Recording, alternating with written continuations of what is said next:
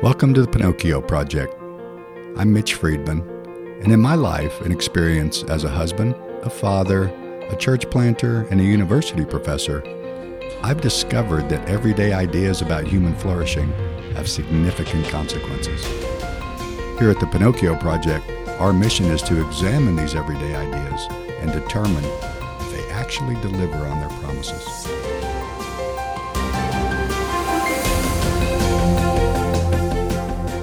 Hello, and welcome to another episode of the Pinocchio Project. Today and in our next podcast, so this podcast that I'm recording right now and the next one I record will drop on Monday, the 25th of April, and then on Friday, the 29th of April. So in these two next podcasts, we will wrap up our construction of a biblical worldview framework. We'll go back to the framework again and again as we begin to then examine ideas, everyday ideas that promise human flourishing. But today, I'm recording both podcasts that will drop on the 25th and on the 29th, where we will wrap up the biblical worldview construction template that we'll use for our comparing and contrasting ideas in the future. And so just as a review, we've said that a worldview in particular answers four essential questions that every image bearer, that's every human being, finds himself or herself asking. That's the question of origins, the fundamental question, what does it mean to be human? And then the question of problems, and the fundamental dis-ease or discomfort is that things are not supposed to be this way. And then the question of solutions to the problems with a fundamental yearning, which I'm couching as, what does it mean to be saved? How are these problems solved? How can I get to a place where I feel that I'm set up for flourishing? And then the fourth question is destinations. And that's sort of a telos or a maturity or a completion question. Is all this going somewhere? And the fundamental focal point is what's to become of me in this story? What's to become of us and all this that I see around me? And so that's the basic categories of worldview development. And in a biblical worldview, the terminology is for origins, creation, for problems, the fall, for solutions, redemption, and then in destinations, restoration. And we've covered now the first three components of a biblical worldview. That is the creation account, the fall story, the redemption story, and we talked about the great idea that God had to redeem us from our sin and from our alienated state through His Son, Jesus Christ, who was willing to go on this mission of redemption. And I'll review all the benefits of Christ's atonement in a minute. And so today we're going to also now close out with restoration, which is the destinations question. So creation, fall, redemption, and restoration. And so what I want to do is I want to review the benefits of Christ's atonement for us. The first thing we said is now fallen image bearers by faith in Christ are reconciled to their Creator. We are now accepted in the beloved, as Paul says in Ephesians chapter 1.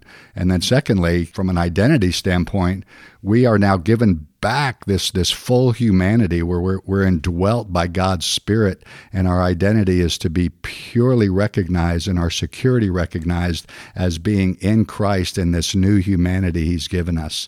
That's a 2 Corinthians 5:17 understanding. If any man or woman is in Christ, he or she is a new creation. Old things are passing away, and check it out, all things are becoming new. And remember, we have this resident Holy Spirit, literally Christ in us, to empower us in this new humanity. The third great benefit of Christ's atonement is that all redeemed image bearers now are empowered to reconcile relationships. And this is so important. If I could just pause right here.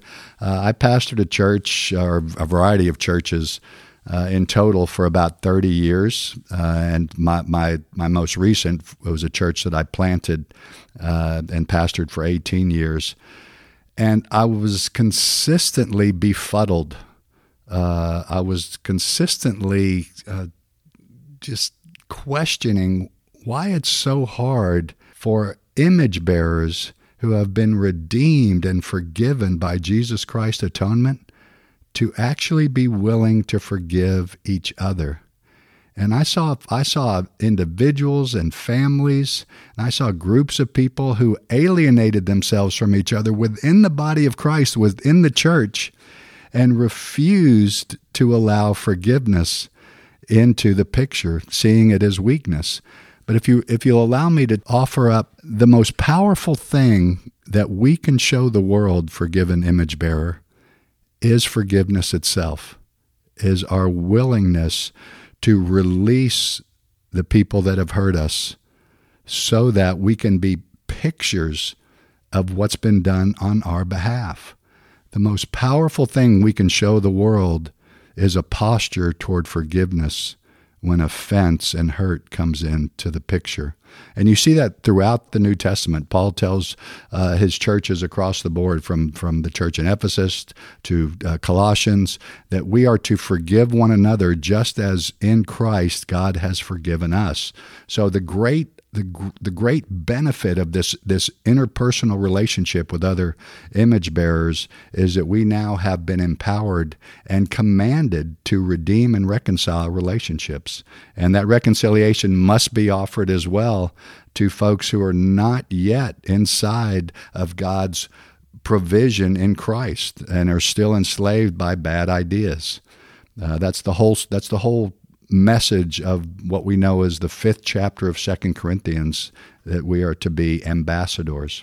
And then the 4th great benefit of Christ's atonement is that image bearers are empowered to carry out the original creation mandates. I've said a lot about that. I'm going to just keep on moving forward. We'll talk more about these benefits and how they work themselves out in the next movement in God's grand story, the 4th movement, the movement of restoration. We'll talk more about how all these benefits of Christ's atonement work themselves out now as we are called to be agents of restoration. And so now I want to move to this movement 4 in building your biblical worldview, movement 4 of God's grand story. God's grand story, the Bible, is not a curated collection of disparate or separate or segregate ideas and stories by a variety of authors. God's grand story, the Bible, is a completely self-contained, holistic, integrated narrative of everything that God has done in eternity past, is doing now in our time and space, and how he will wrap things up in the future, the telos. And that's the restoration component, that the where is all this going? And what's my part in it as it is moving toward its completion? This is the restoration movement in God's grand story. And basically, you see it in narrative form from the Gospels. Matthew is the first Gospel, so Matthew chapter 1 through Revelation 22. Now, that is the whole of the restoration movement. But I'm going to throw you a little bit of a curveball, because contained in this Matthew 1 through Revelation 22 section is actually an already of the restoration and a not yet of the restoration. So there's an already been completed, and there is a not yet but will be completed in this restoration movement. And so what I'd like to do is I'd like to break the restoration movement down into those two parts. First, the already, the right now, and then we'll talk about the not yet in our next podcast. So the already of the restoration movement for us as redeemed image bearers is found again in Matthew 1, but only goes through Revelation chapter 20, where God is still dealing with all of the enemies of God. He's making all things right. Image bearers redeemed and not redeemed, unfortunately, are being called into account. Those with faith in Christ are secure. Those who refuse to submit to Christ, unfortunately, are insecure. They're given the last opportunities.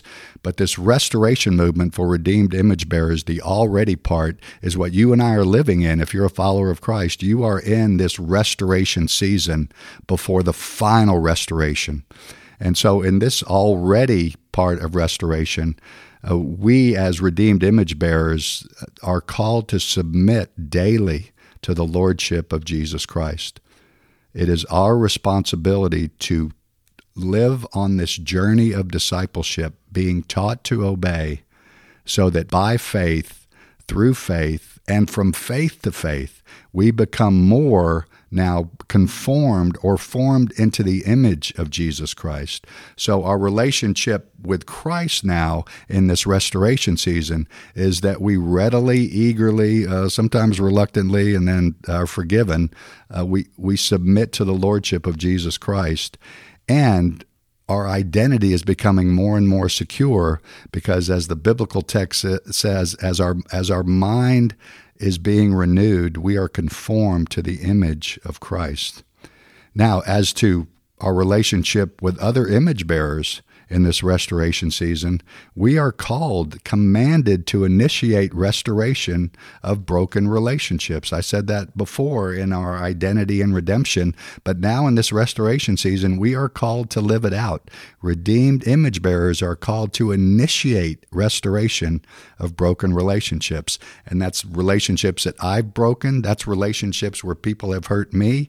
That is relationships where people who are still far from God and I have influence in their lives.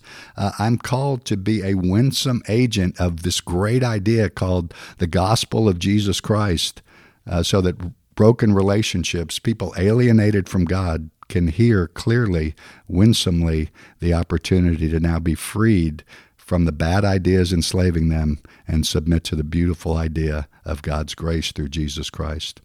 And now finally, in this already season of restoration, redeemed image bearers are to be cultivators and creators of our own. We are co-regents, and now we are sub-creators based on what was given to us as commands all the way back in Genesis chapters 1 and 2.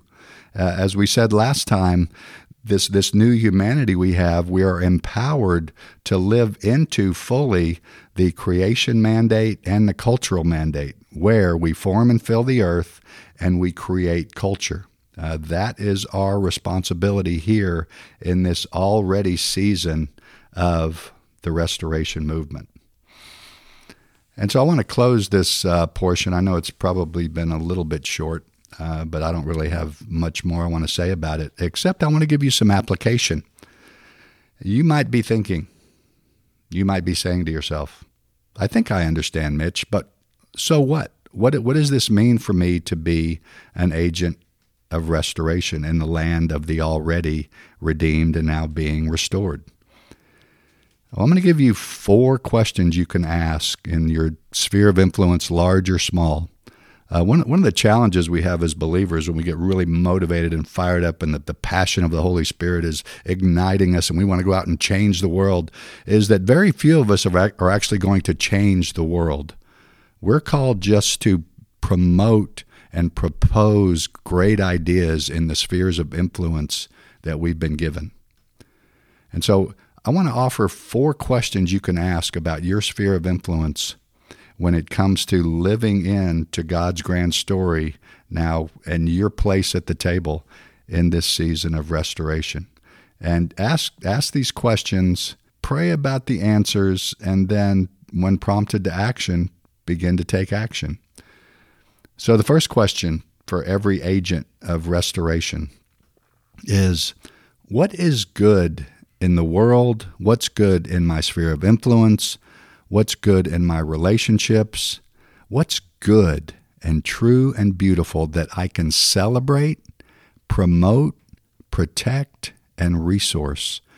And I would offer that here in the already portion of our restoration commitment, there is a lot of opportunity to promote, protect, celebrate, and resource what's good, true, and beautiful.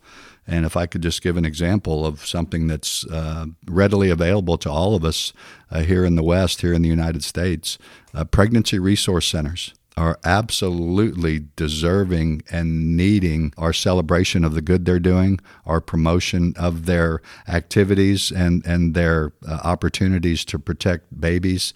We can resource them. We can volunteer. Now, the second question, after what's good that I can celebrate, promote, protect, and resource, is, what's evil that I must resist and fight? Let me pause right here and let you know that an aspect of becoming mature as a follower of Christ, spiritual maturity, is being able to see what's being offered as ideas on the street where you live, in the schools for your kids, in the workplace. One sign of spiritual maturity is being able to recognize a really evil idea that will enslave more and more image bearers to ideas that create victims. So as you see what's happening around you, as you look at the headlines, as you see what's going on in your kids' schools, what do you recognize that's truly evil and contrary to God's grand plan through His grand story and your part in it that you must resist and fight? And when I say fight, I'm talking about fighting in the terms that we discussed in our first or second podcast. We don't fight like the world. We fight with spiritual weapons where we use better ideas and understand bad ideas so that we can pull down these strongholds. But we must be willing to be confident enough and courageous enough to enter the fight against evil. Now, a third question for every agent of restoration here in the land of the already is, what's broken and hurting that I can help remedy and heal? And all of us have those opportunities every day. When I sit my wife down, look her in the eye and say, babe, I'm heartbroken about the way I talked to you last night. I was really at my worst, which is unfortunately still way too common for me. But when I ask someone sincerely to forgive me and I make restitution as appropriate, when I serve someone who cannot give me anything in return, when I'm kind to someone whom the world sees as marginalized, that's a way that I provide to what's broken and wounded. I can help provide remedy and healing. This is just the simple way that I put my restoration responsibility to work. So you might want to pause right here. I'm going to give you about 5 or 10 seconds because this may be the most readily available opportunity for you. Just think about it for a second.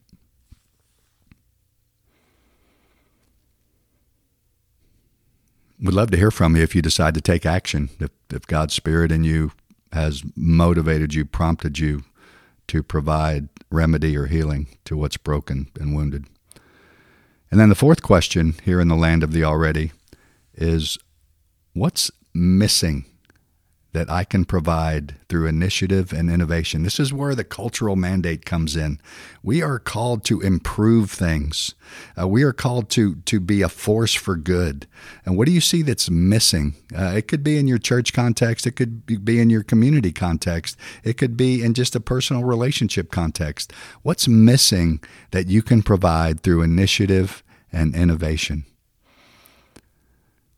So these are prompts that I think will help you as you feel motivated to take the responsibility you've plainly been given as an agent of restoration. What's good, what's evil, what's broken, what's missing.